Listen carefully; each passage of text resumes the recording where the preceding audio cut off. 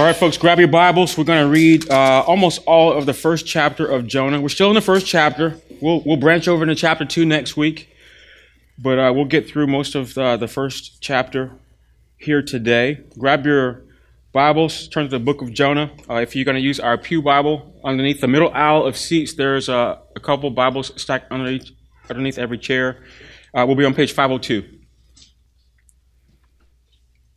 Jonah, we're going to start in verse 4 and read all the way through verse 16. You guys ready? I can't tell if y'all are ready or not. Faisal's ready. All right. Let's read together. But the Lord hurled a great wind upon the sea, and there was a mighty tempest on the sea, so that the ship threatened to break up. Then the mariners were afraid, and each cried out to his God. And they hurled the cargo that was in the ship into the sea to lighten it for them. But Jonah had gone down into the inner part of the ship and had lain down and was fast asleep. So the captain came and said to him, "What do you mean, you sleeper? Arise, call out to your God. Perhaps the God will give a thought to us, that we may not perish." And they said to one another, "Come, let us cast lots, that we may know on whose account this evil has come upon us." So they cast lots, and the lot fell on Jonah. Then they said to him, "Tell us on whose account this evil has come upon us. What is your occupation? Where do you come from? What is your country? And of what people are you?" And he said to them, "I am a Hebrew, and I fear the Lord, the God of heaven, who made the sea and the dry land." Then the men were exceedingly afraid and said to him, "What is this that you've done?" For the men knew that he was fleeing from the presence of the Lord, because he had told them. Then he said to them, "What shall we do to you, that the sea may quiet down for us?" For the sea grew more and more tempestuous. He said to them, "Pick me up and hurl me into the sea. Then the sea will quiet down for you. For I know it is because of me that this great tempest has come upon you." Nevertheless, the men rowed hard to get back to dry land. But they could not, for the sea grew more and more tempestuous against them. Therefore they called out to the Lord, "O Lord, let us not perish for this man's life, and lay not on us innocent blood. For you, O Lord, have done it as you please." So they picked up Jonah and hurled him into the sea, and the sea ceased from its raging. Then the men feared the Lord exceedingly, and they offered a sacrifice to the Lord and made vows. This is God's word. Let's pray. Father, we're grateful for the day, for the gathering of your church, for those churches who are meeting like us here in Kingstown. And God, we need your grace today. I'm reminded that as a preacher standing up before these people, that it's through the folly of preaching that you save souls. And so, Lord God, would you do what only you can do? Would you open minds and hearts to receive your word today? Would you say things to us that challenge us and that perhaps even rebukes us of our notions of who you are and how you want us to come after you. But more importantly, Lord God, through the story of Jonah, we pray that we would see what you've called us to. Give us ears to hear and eyes to see. In Jesus' name. And everyone said, amen and amen. So Jonah made a mistake of believing that he could run from God. And last week we discussed two perspectives, two views of how people run from God. From a human viewpoint, we said that we make unwise decisions. We just do things that are kind of dumb, dumb, and that manifests in all kinds of ways. Some people actually think that they can actually run from God, and we talked about that. You can go to the ends of the earth, and really, Scripture testifies that God is He's going to be there. Sometimes we surround ourselves with people who are running as well. And so instead of surrounding yourself with people who are going to say things that you need to hear and encourage you to do things that you need to do, we gather around people who will tell us, anything. And they'll let us say whatever we want to say and do whatever we want to do. But there's a different perspective. There's a human perspective, but there's a divine perspective. And from God's perspective, he is active as well when we run. When we run from God, he pursues us. God is always pursuing you, even when you don't think he is. And oftentimes in God's pursuit, he'll send a storm. That's what he did for Jonah. God is looking at the totality of our lives, and in his purposes for us and for his world, God will really bring situations, circumstances, encounters with people, and sometimes both health and emotional issues to show you who you're trusting in. And primarily what we find is we're trusting in ourselves and not in God. Really, when life gets hard, oftentimes we trust any and everything but God. And so God sends a storm to expose the fact that we're putting our faith in those things instead of putting our faith in him. And so this week 3 of our series, we're going to take a look at the sailors. And that's going to be the focus of our attention this morning as we wrestle with these last few words in chapter 1. You know, the sailors are interesting characters here, and we could very easily just bypass, just look at them as innocent bystanders in this story. And in some ways, they are. They're experiencing a storm because Jonah is on the boat primarily.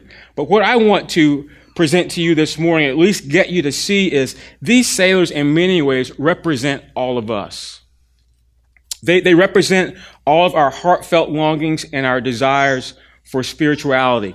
And we firstly see some of this in what Paul has written in the New Testament. Here's one place that Paul writes about all of our longings and desires for spirituality. Romans chapter 1, verses 19 and the first part of verse 20. Paul says, "For what can be known about God is plain to them, plain to all of us who live on the earth, because God has shown it to them. For his invisible attributes, namely his eternal power and divine nature, have been clearly perceived ever since the creation of the world in the things that have been made." So Paul is saying, all of us, we look at nature, trees, the mountains, the rocks, the oceans, and we attribute that, this just couldn't have happened by itself. There is a creator, there's a designer behind all of this and how our world works. It had to have come from an intelligent design. Scripture says this, creation bears witness that there is a God. Paul doesn't stop there in Romans. He actually continues with this thought. We're not going to show you the scriptures. The proof text here is Romans chapter 2, verses 14 and 15. But here's what Paul unveils in Romans chapter 2. He says, it's not just internally. We don't just have an internal witness that there is a God, an external witness, but internally, within all of us, our consciences also tell us that there is a God. There's something within us that tells us that if I do this, this is right. If I do that, it's probably wrong for me to do it.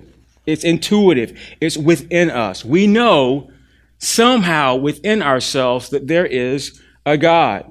And there is a desire in every human being to be connected to that. We have a desire, we have a desire for worship. That's what Paul is unfolding here in Romans. And so human beings are very spiritual people. What I want to do firstly this morning, before we jump in the text of Jonah, is look at this idea, unfold this idea that we'll see in Jonah of the problem of us being spiritual people and what that leads us to. And I'm going to go to the book of Acts to do that. Acts chapter 17, verses 22 to 28 is one of my favorite passages in Scripture. If you've been here only a couple months, I probably, every other sermon I preach, I go back to Acts chapter 17 because it tells us a lot about who we are as people and how we worship. This is what Paul says in Acts chapter 17, verses 22 through 28. So Paul, standing in the midst of the Areopagus, says, "Men of Athens, I perceive that in every way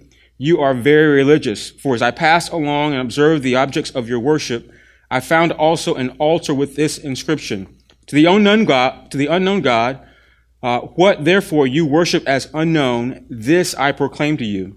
The God who made the world and everything in it, being Lord of heaven and earth, does not live in temples made by man, nor is he served by human hands, as though he needed anything, since he himself gives to all mankind life and breath and everything.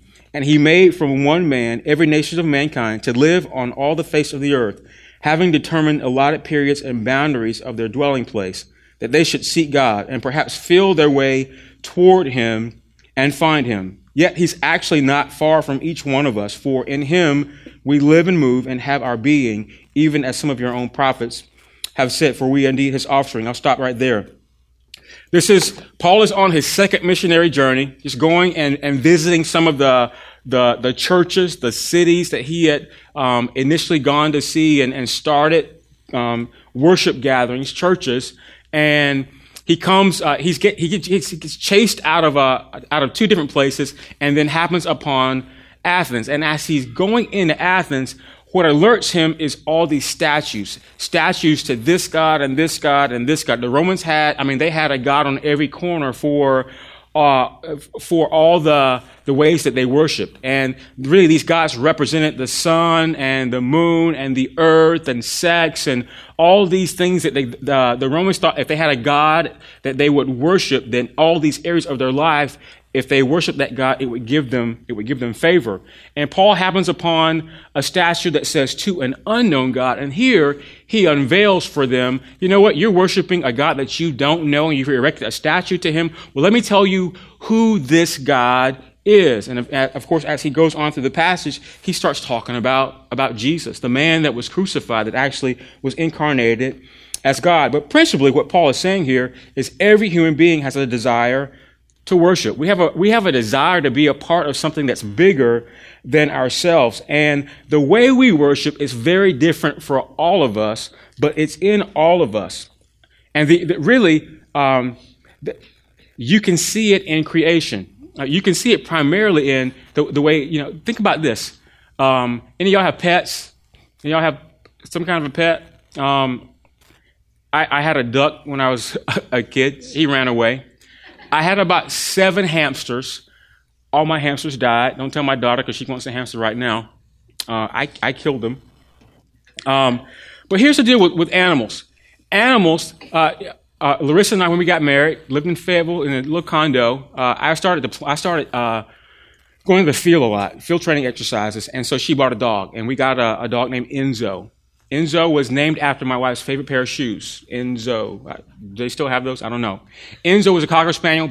He was the most handsome dog in the complex, and he knew it. Enzo was a diva, though. He was a diva boy dog. This was Enzo's life. He liked to be around us, liked to sit in our lap, liked to sleep on our bed. He didn't want to be in his cage. He liked to eat Eukanuba food. Is that Eukanuba, right? It's been a long time since I had a pet. He liked to, do dog things, like to go outside and pee on his favorite tree.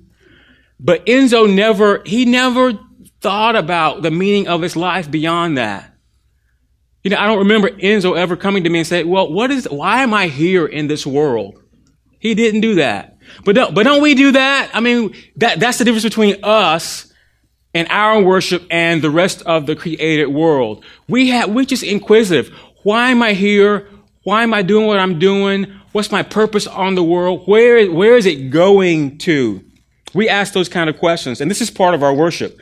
But the problem with us and our worship is that we worship everything but God. And so here's a technical definition of worship. This is Jeff's definition of worship. Worship is what you reverence. It's what you give yourself to. It's what you put your head into, your heart into, what you give your time into. And our problem as human beings is that we're not worshiping. All of us are worshiping, whether you're religious or not. But our problem is primarily we're worshiping the wrong thing, the wrong God. And even if we're worshiping the right God, we're usually worshiping him in the wrong way. You can see this if you go overseas. For those of you that are military here or that you travel and you've been overseas, you've seen this weird kind of worship where many third world countries, they actually worship rocks and the sun and animals. And we think that's a primitive form of worship, don't we? Don't judge too quickly, because we're worshipers just the same. We have a more dignified, civilized type of worship. In fact, one of the biggest worship events that goes on across our country will happen in starting 2 hours. We're going to crowd by the thousands into huge stadiums. Those are our temples. We'll get our garb on. Some people will get painted up, and then the gods come out. And the guys are dressed in these uniforms with pads on, and they got tight pants on, and then they start going against each other. And when our guys are doing well, we stand up and we cheer. Yeah! And when they don't, then we go pick another guy, and we call that football.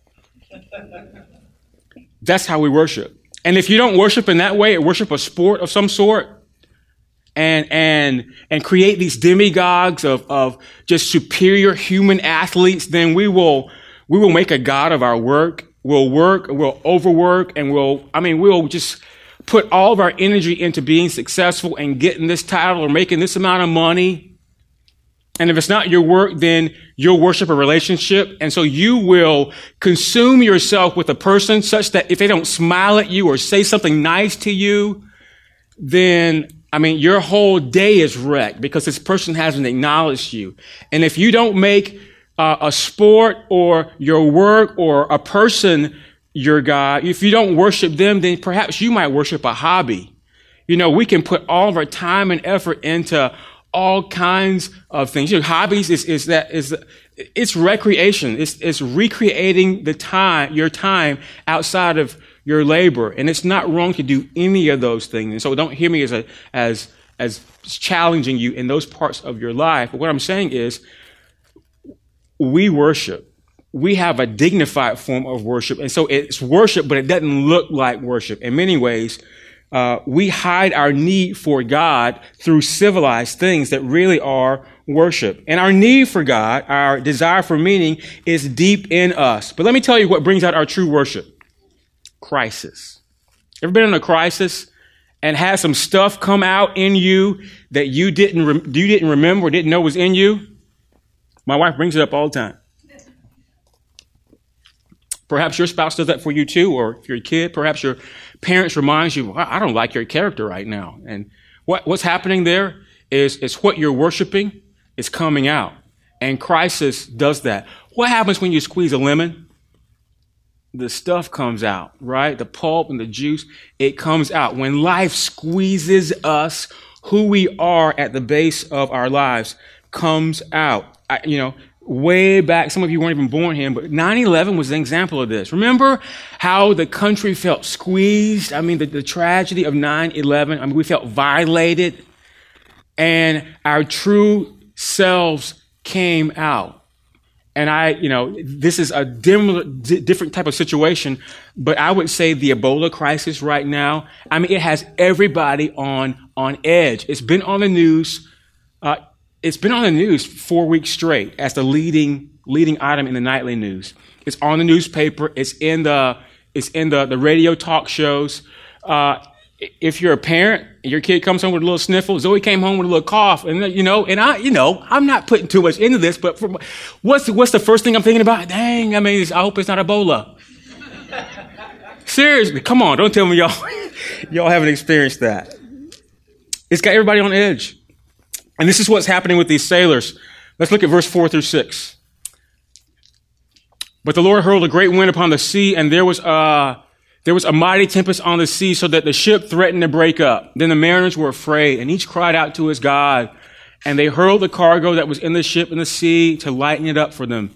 But Jonah had gone down into the inner part of the ship and had lain down and was fast asleep, snoring. So the captain came and said to him, "What do you mean, you sleeper? Arise, call out to your God. Perhaps the God will give a thought to us that we may not perish." This was a horrific storm. I don't even know if you've never seen a movie. We've never been in a storm quite like this one. I've been in hurricanes in North Carolina. I've lived through tornadoes in North Carolina and Kansas. Kansas has some hellacious tornadoes. It's just wild there. And I've been in an almost airplane crash. This was my deployment from hell. This is a good story. I don't have time to tell you about it, but it was like, you've seen on TV those making fun of airplanes crashing. The oxygen masks are falling down from the ceiling, and people are like, ah! It was a plane full of soldiers. It's 2003. I'm going to war in Iraq, and our plane makes a crash landing on the island of Crete in the middle of the Mediterranean. it was deployment from hell. And it didn't, I was like going to war, and it was hell before I even got there. That's another story for another day. We've not experienced a storm like this. We have not. None of us have. And the soldiers think they're going to die. I mean, this is it for them. And so in verse 6, they cry out to God, and the captain coming to Jonah is asking him to pray. And in this, we get a peek into his soul. Not Jonah's soul, the captain's soul. The wording here leads us to believe that the sailors were praying to their own gods, and unfortunately, their gods weren't responding to them. And then, of course, later in the chapter, we're going to get to it, verse 14, they then start praying to Jonah's God, to the God of the Hebrews. But what's evident here as we look at this, just the story unfolding, is that they were talking to a God they didn't trust. These soldiers had likely, they were pagans, they weren't Christians, and these soldiers all came from different places. They probably weren't all, homogenous, and they all had different gods, and they're calling out to their different gods. And so the captain's coming to Jonah and say, what God do you serve? Ours aren't working. Let's use yours. They did not have a trust for their God to deliver them from the situation they were in. They didn't believe their God loved them enough to get them through the storm. They didn't believe their God would come to their aid. They didn't believe that when they needed their God, he was going to show up. And so he's like, if you got a God, bring him out, because ours ain't working. They believed that they were on their own. And, if I'm honest, I would say this is just like us. This is just like me in many situations of my life. If I'm honest, I'll admit that I see myself all the time. In this natural bent of our hearts is to believe that, I know God is there, but sometimes it's in me not to believe that he's really going to help me when I need him to. Come through like, God, I need you right now. And sometimes that's like, can I call on God like that? And here's the deal. The heart reflex that we have is to know that God wants to control our lives. God does want to control our lives. But here's what we think. We think if God gets control, that's the end of my life. That's the end of my joy. That's the end of my happiness. That's the end of me doing what I want to do. God's in charge. Life's going to be boring. I don't get to have my heart's desire. That's our thinking. We know that God is in charge and he wants us to follow him, but somehow intuitively we know we don't want to give him control of our lives. And really, this is not a new story. When we experience that, not wanting to give up completely to God, this has happened from the very beginning. Satan has been doing this to humankind from the very beginning. His conversation to us is that God is not trustworthy. Let's look at Genesis chapter 3, verses 3 and 4. It's on page 2 of your Pew Bible. But the serpent said to the woman, "You'll not surely die." So before this, it's kind of an abrupt scene. God made the world in Genesis chapter 1. Then he comes back and he unfolds the creation of man and woman in the image and likeness of God. And then in chapter 3, just like we're shoved into this scene with the serpent, who's possessed by Satan, and he just walks up on the woman. We don't know if they're at the tree of the knowledge of good and evil or what, but it's seemingly they're close to it, and he just starts talking to Eve. God's you're not going to die, for God knows that when you eat of it, your eyes will be open and you'll be like God, knowing good and evil. And this was the first lie. This was the very first lie that we have record of right here recorded in the Bible. And Satan is basically saying, God is holding out on you, Adam and Eve. He doesn't really understand your situation. You should just be afraid of him.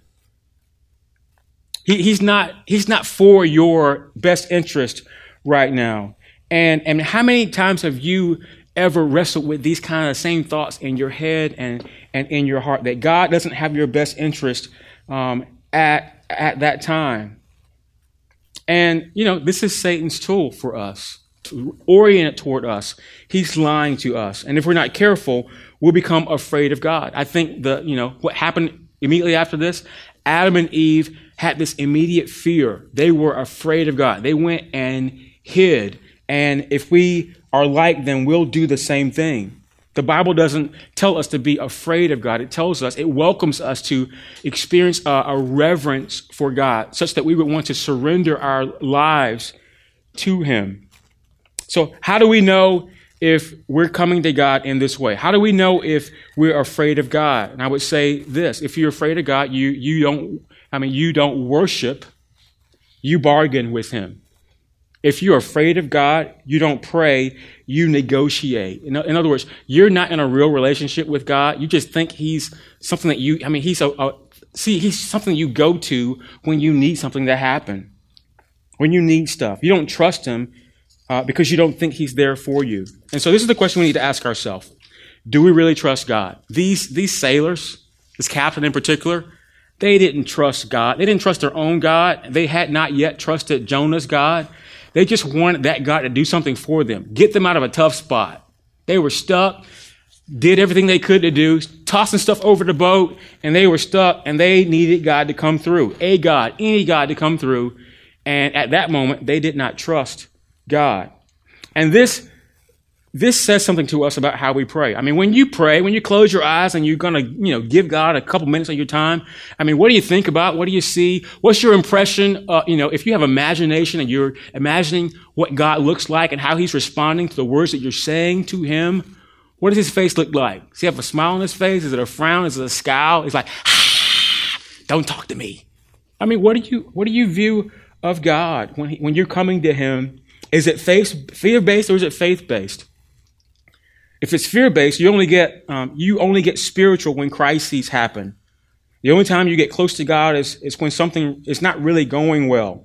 You talk to God because you want to get something from him. And honestly, we'll do anything in some moments to get God to move, to do something.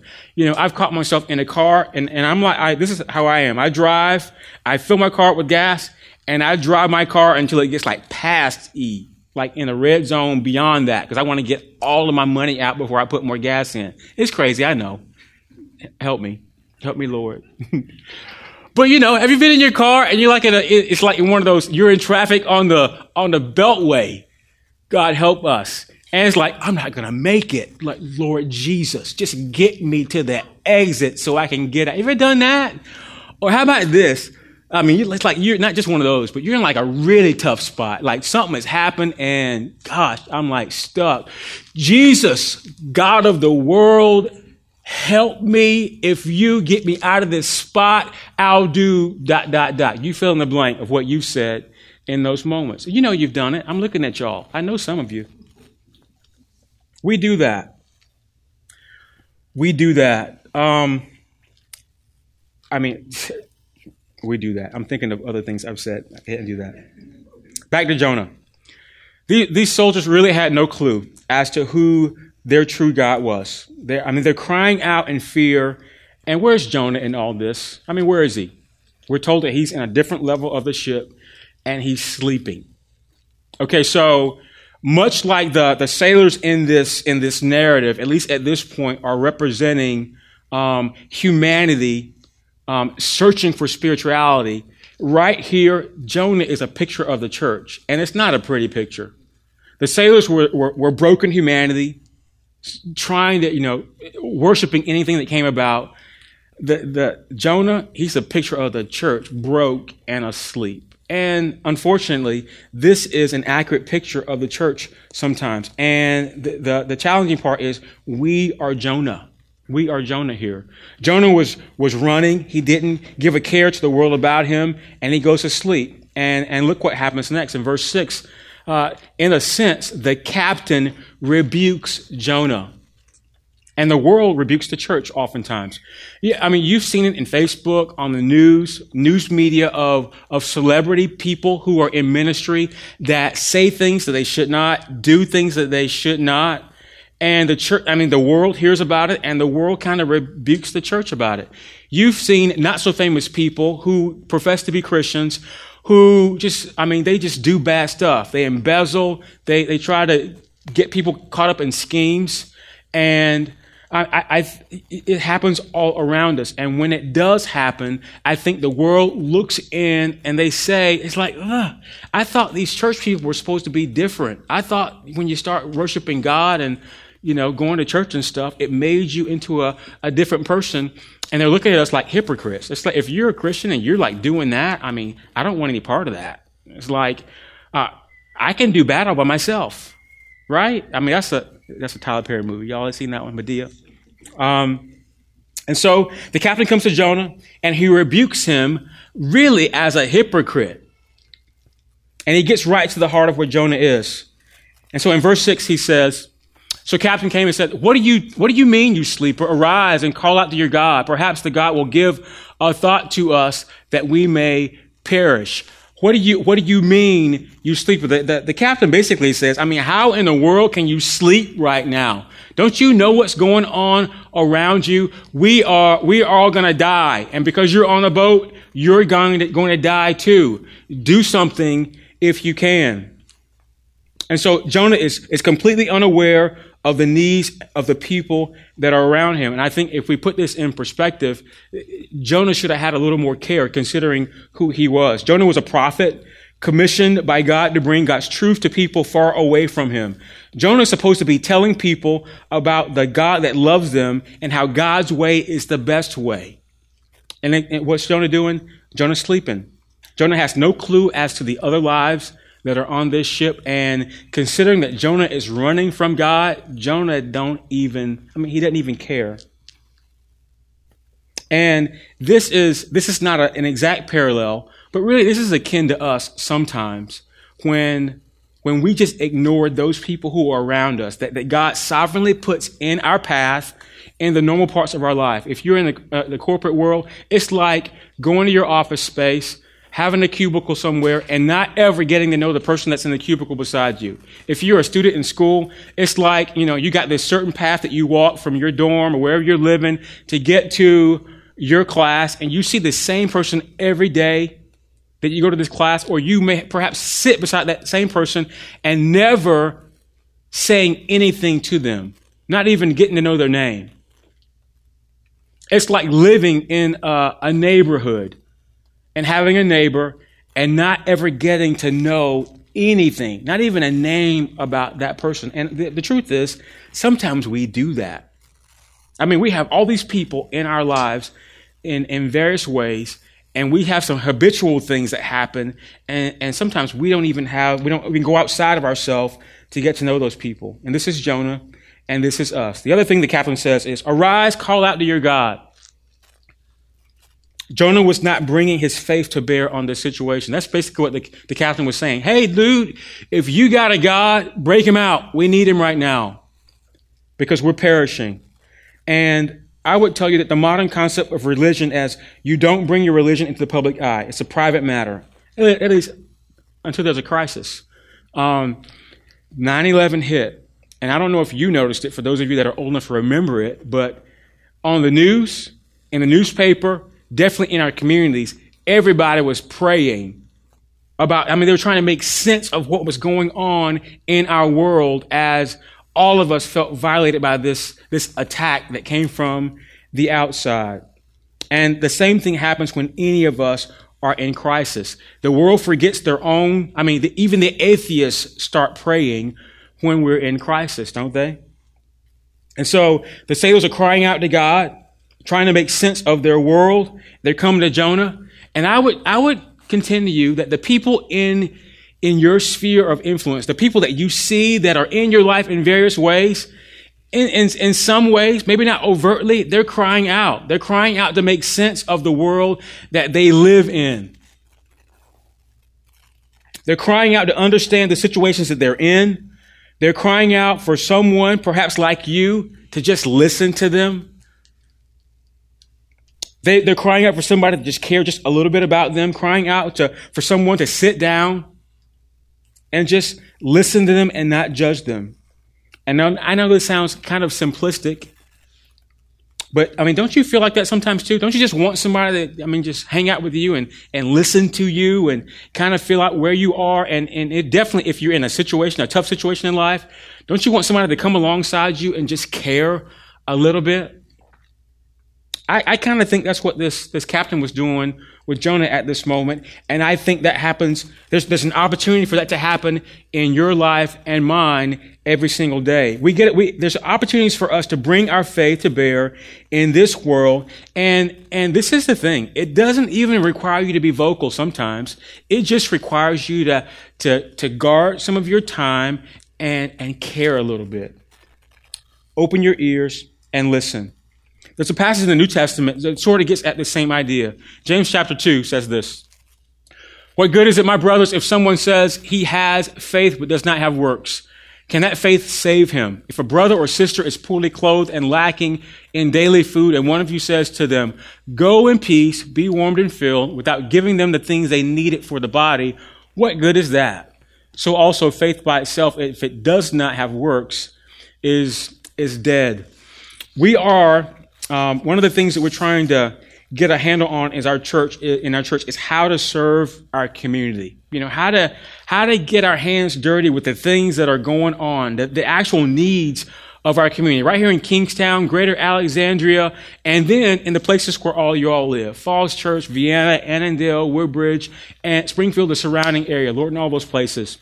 And, there is genuine need out there. And I'll just tell you, this is not part of my sermon. I'm just telling you because I brought it up. I got to finish the thought. Principally the way we want to do that is through our community groups. So for those of you in a community group, we want to participate in things that are going on in our neighborhoods and our communities and just be the church by participating. Not creating our own thing and then inviting people to it, but do the things that are already going on there's a lot of things going on here in DC. We don't have to make anything up and then invite people to it. The other thing would be that we would see ourselves on mission for God right where He's planted us, where we work, where we recreate, where we live, amongst the people that He's normally putting in our path. And as you've seen unfold over the last few months, one of the ways that we're trying to get a foothold of just serving the needs is to find out what you're interested in. One of those things is, someone in the community, in our congregation was doing stuff at Central Union Mission in D.C. It's a homeless agency, one of the biggest in the area. And then we decided to partner with them financially. Every quarter we give them $200. And then as we have opportunity, we take people there and serve food, clean up. Just mediocre kind of stuff. And then Amy Baumgartner, who's not here today, had been, a couple years, had been just volunteering with this, the Bethel House, which is a physical abuse, sexual abuse center. And then, just because she's involved in that and just has been serving our community in that capacity, we're sowing into that as well. And so if you have, just as an aside, if you have something that you are intimately involved in, that you're sowing into, serving our community and bringing a lot of the gospel in that, then we would want to partner with you and see how our church can be a part of that. All right, so I'm back to my sermon now. We're trying to get just a handle on the needs in our community. Orphans that need to be adopted, individuals and families in crisis, the poor. And the reason why I'm thinking about this is that time. Yesterday, Starbucks broke up the red cup, right? Some of y'all got it in your hand. The red cup, y'all don't act like you don't know what I'm talking about. The red Christmas cup. And it's like automatic. During this time of year, we remember it's time to give. We see charities starting to come on TV. The man with the bell for the Salvation Army is going to be in front of the grocery stores in a couple of weeks, collecting donations for their charity. And you pass homeless people on the side of we're reminded by the time of year that we're in, but also by the things going on around us. There's great need in our community. Okay, and it's kind of in us to feel guilty if we don't do something. And we should do something. The truth is, as poor as we're an affluent congregation, so I'm not talking about us. As poor as anybody is in our country, there are people who are far, far worse off in nations outside of the United States. Even our poorest people are affluent here in the United States compared to everybody else around the world. Keep that thought in mind and segue into this kind of logic. What about the people that are around you? What about the people who are poor that are around you? Those who are poor in spirit. I mean, do you know anybody that they're spiritually poor? They're completely disconnected from God. What about those people who are around you that are relationally poor? Do you know anybody that over and over, they can't even keep a relationship. They make a friend, break up. They make an intimate relationship and they break up. They have this ongoing issue in their life of being relationally poor. Do you know anybody that's emotionally poor? They're just all over the map with their emotions, highs and lows, depression, and multiple transitions of that during a day. And so could it be that maybe God would use someone like you just to intervene, to be there on the spot, to be the person in the moment, to help a person that's in a predicament? Imagine God putting you on a boat to live your life, and he's not asking you to do anything special, but just be you on the boat, and then you have opportunities to mingle, to interact with, to engage with people who are in various stages of poverty, emotionally, relationally, spiritually, and you are there to do something ever so small to help them. And so the captain is saying, Jonah, if you got a God, call out to him. Have him do something. If your God is real, please do something. And we're going to get into this more in chapter 4. But here's Jonah's problem. Jonah was self-righteous. Jonah did not want to do, he thought he was above the thing that God tasked him to do. God sent Jonah to speak a word of rebuke to the nastiest, most wicked nation on the earth at that time, the Assyrians. And he sent him to the capital of Assyria, Nineveh. And Jonah just didn't want to go there. Jonah was called to go minister to a bunch of pagans. Jonah he ends up on a boat with these sailors. And then God appoints a fish. And that fish swallows Jonah until he says, uncle. Right? Okay? And so at the point where Jonah wanted to repent, the fish sovereignly spits Jonah up on land so that Jonah could have a second chance to do the thing that he didn't want to do in the first place. And he basically goes and tells them to repent, and they repent. We'll hear more about that in future weeks. And this is what I take out of that. Jonah had a bad attitude through this whole thing. We'll find out. Even in chapter 2 and chapter 3, where it seems like Jonah was obedient to God, he really was still disobedient in his attitude. And here's the thing in your life. I don't like to say that we fail God. There's some things that we do that can just you messed it up. But here's what God does for us. And we see this in Jonah's life. He brings about tests. Every day, oftentimes, God brings tests your way. And if you don't pass the test, God just gives you another opportunity to take the test. And that's what's happening in your life. If you don't pass God's test, he gives you another opportunity to pass the test. And we'll see this come out in Jonah. And God's not doing that to chastise you. God is after more than just your obedience. God wants to change your character from the inside out. And so here's my challenge for you. Jonah was self-righteous. He had forgotten his life before he knew God. And perhaps, do you remember how you were like, what you were doing before Jesus perhaps came in and made you aware of him by his Spirit and changed you? Can you remember those days? Because how you were then and there is perhaps how the people are that are around your life who don't know God.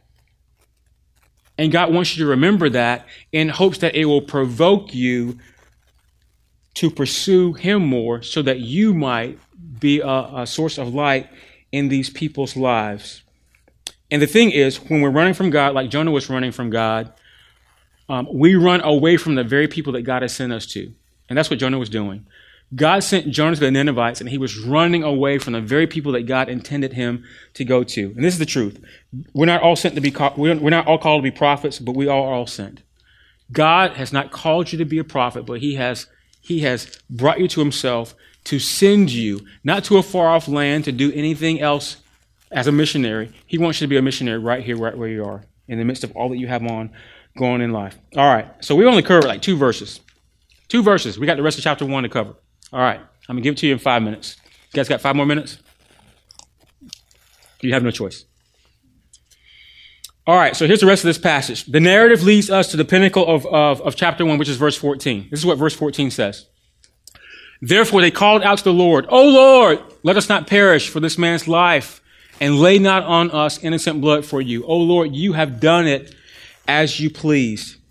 So the sailors are in crisis, and they're calling out to their individual pagan gods. And they discover that Jonah and his God are the cause of the storm. And in this verse right here, verse 14, for the first time, the sailors call out to Jonah's God. They use the Hebrew name Yahweh, which is a covenant name of God. So something has transpired in the sailors' lives that they're recognizing that their God is not doing the trick, and they have seen something in Jonah's God that broadens their horizon, that this God that Jonah is serving is righteous and he's true. He is the God that's over the storm, and only he is going to get us out of this tight spot that we're in. You know, there's mixed opinions as to whether these sailors actually come to faith. And I won't tell you what I think. I mean, you can read it and you decide on your own. It doesn't really matter. But as you look at this passage closely, 2 things are prevalent. Firstly, the sailors are praying to Jonah's God, Yahweh, firstly, that they won't perish. They're scared, they're in crisis, and they're just like, help me. Okay, you done that before? Everybody prays, right? We shouldn't be everybody prays, even if you don't believe in God. That's the first thing they're doing. Secondly, Jonah had just told them that the way to end this storm is to call out to my God, pick me up, throw me over. In verse 15, he says that just hurl me into the sea, and the sea and the storm will stop. And so what are they doing? It's like, Lord, don't hold this to our account, because we are getting ready to throw this dude over this boat. Here's some takeaways. Firstly, the sailors recognize the absolute sovereignty of God. This is what happens in the sailors go from worshiping pagan gods to worshiping Yahweh. And the principal thing that happens in their life is they recognize the sovereignty of God over their situation. God is a God that does as he pleases. I have a couple of verses here. This is an important phrase, that God is a God that does as he pleases. Write this down. We're not going to look at the verses. Isaiah 45 verses 5 through 10. Psalm 115 verses 3 through 4, and Psalm 135 verses 5 and 6. The sailors, they got the message. Worshiping any God besides Jonah's God, Yahweh, the covenant God of the Hebrew people, is futile. This God, his power stretches from corner to corner of creation, from the heavens to the earth. Jonah's God does whatever he pleases. The second takeaway is simply this. Despite Jonah's poor witness before these folks, his running from God was not without spiritual fruit. In other words, Jonah, he had a bad testimony through all of this. He had a bad, he just didn't do anything that would have brought these sailors to a saving knowledge of God, yet God worked through it. And God sometimes does that in our life. You ever just had a bad attitude, or you sinned in front of somebody that actually you were trying to witness to or bring to faith, and God somehow works through your mess to bring that person to faith? I mean, I've seen that happen in my own life. Here's what Sinclair Ferguson says. The community group leaders are reading a book. They're using a book called Man Overboard by Sinclair Ferguson as we walk through Jonah in our community groups. And he says, this is a very clear illustration of the principle that the fruitfulness of our lives for God is not itself a guarantee of our closeness of our lives to his will. There are times in our lives when the Lord will employ us in his service despite our obedience, to demonstrate that the grace, the fruit, and the glory are entirely his. What's this say? God, in your decision and your indecision toward God, God is working to bring about his purposes. God doesn't need you, but he uses you. And sometimes he uses you despite the sin in you. He did this in Jonah. I'll conclude with this. Ultimately, Jonah's actions with the sailors point us to Jesus. I mean, the story is all about Jonah, but in the same sense, it's about Jesus. It's pointing us to Jesus. Jonah is a picture of a scapegoat here. He's the sacrifice that by being thrown overboard in the sea, Jonah saves some sailors. The sea calms down, the sailors don't drown. But this story in reality is the precise intimation of an infinitely vaster story. And that is that Jonah could not do for us what Jesus does do for us. 1 Timothy 1:15 says, this saying is trustworthy and deserving of full acceptance, that Christ Jesus came into the world to save sinners. Paul goes on to say in chapter 2, verses 5 and 6, for there is one God, and there's one mediator between God and man, the man Jesus Christ, who gave himself as a ransom for all, which is the testimony given at the proper time. And so Jonah was thrown overboard, and he saves a bunch of sailors. But the truth is, Jonah didn't die for those sailors. The New Testament tells us, however, that Jesus accepts total condemnation. Jesus dies in our place for our sin on a cross. He dies, and God resurrects him to new life. And we are saved from an eternal storm, the wrath of God, only when we put our faith and our trust in him. Amen? Amen. Let's pray. Father, what an interesting story that a man who knows you would be so self-righteous that he would turn and go completely opposite of that thing that you would have him do. And the truth is, we do that all the time. We do that in our lives in various ways because we want to keep control of our life. We believe that you're there, but oftentimes we don't believe that you have our best interest at heart. And so, God, we repent. We see our lives in these sailors' lives as they search for spirituality in an unspiritual way. We see our lives in Jonah, who is a picture of the church asleep. And God, by your Holy Spirit, would you just wake us up today? Would you wake us up to the world around us at work, as we recreate in our neighborhoods, those people in our families? And God, would you give us courage to just be ourselves, to be the person that you are making us, and help us. Help us to be on mission with you. Help us to care. Help us to not necessarily say keen words that would save someone, but just to be a person that sees a person in need, that sees someone poor in spirit or emotion or in their spirituality, and that we would avail ourselves to be your instrument. We pray that in Jesus' name. Amen. Amen.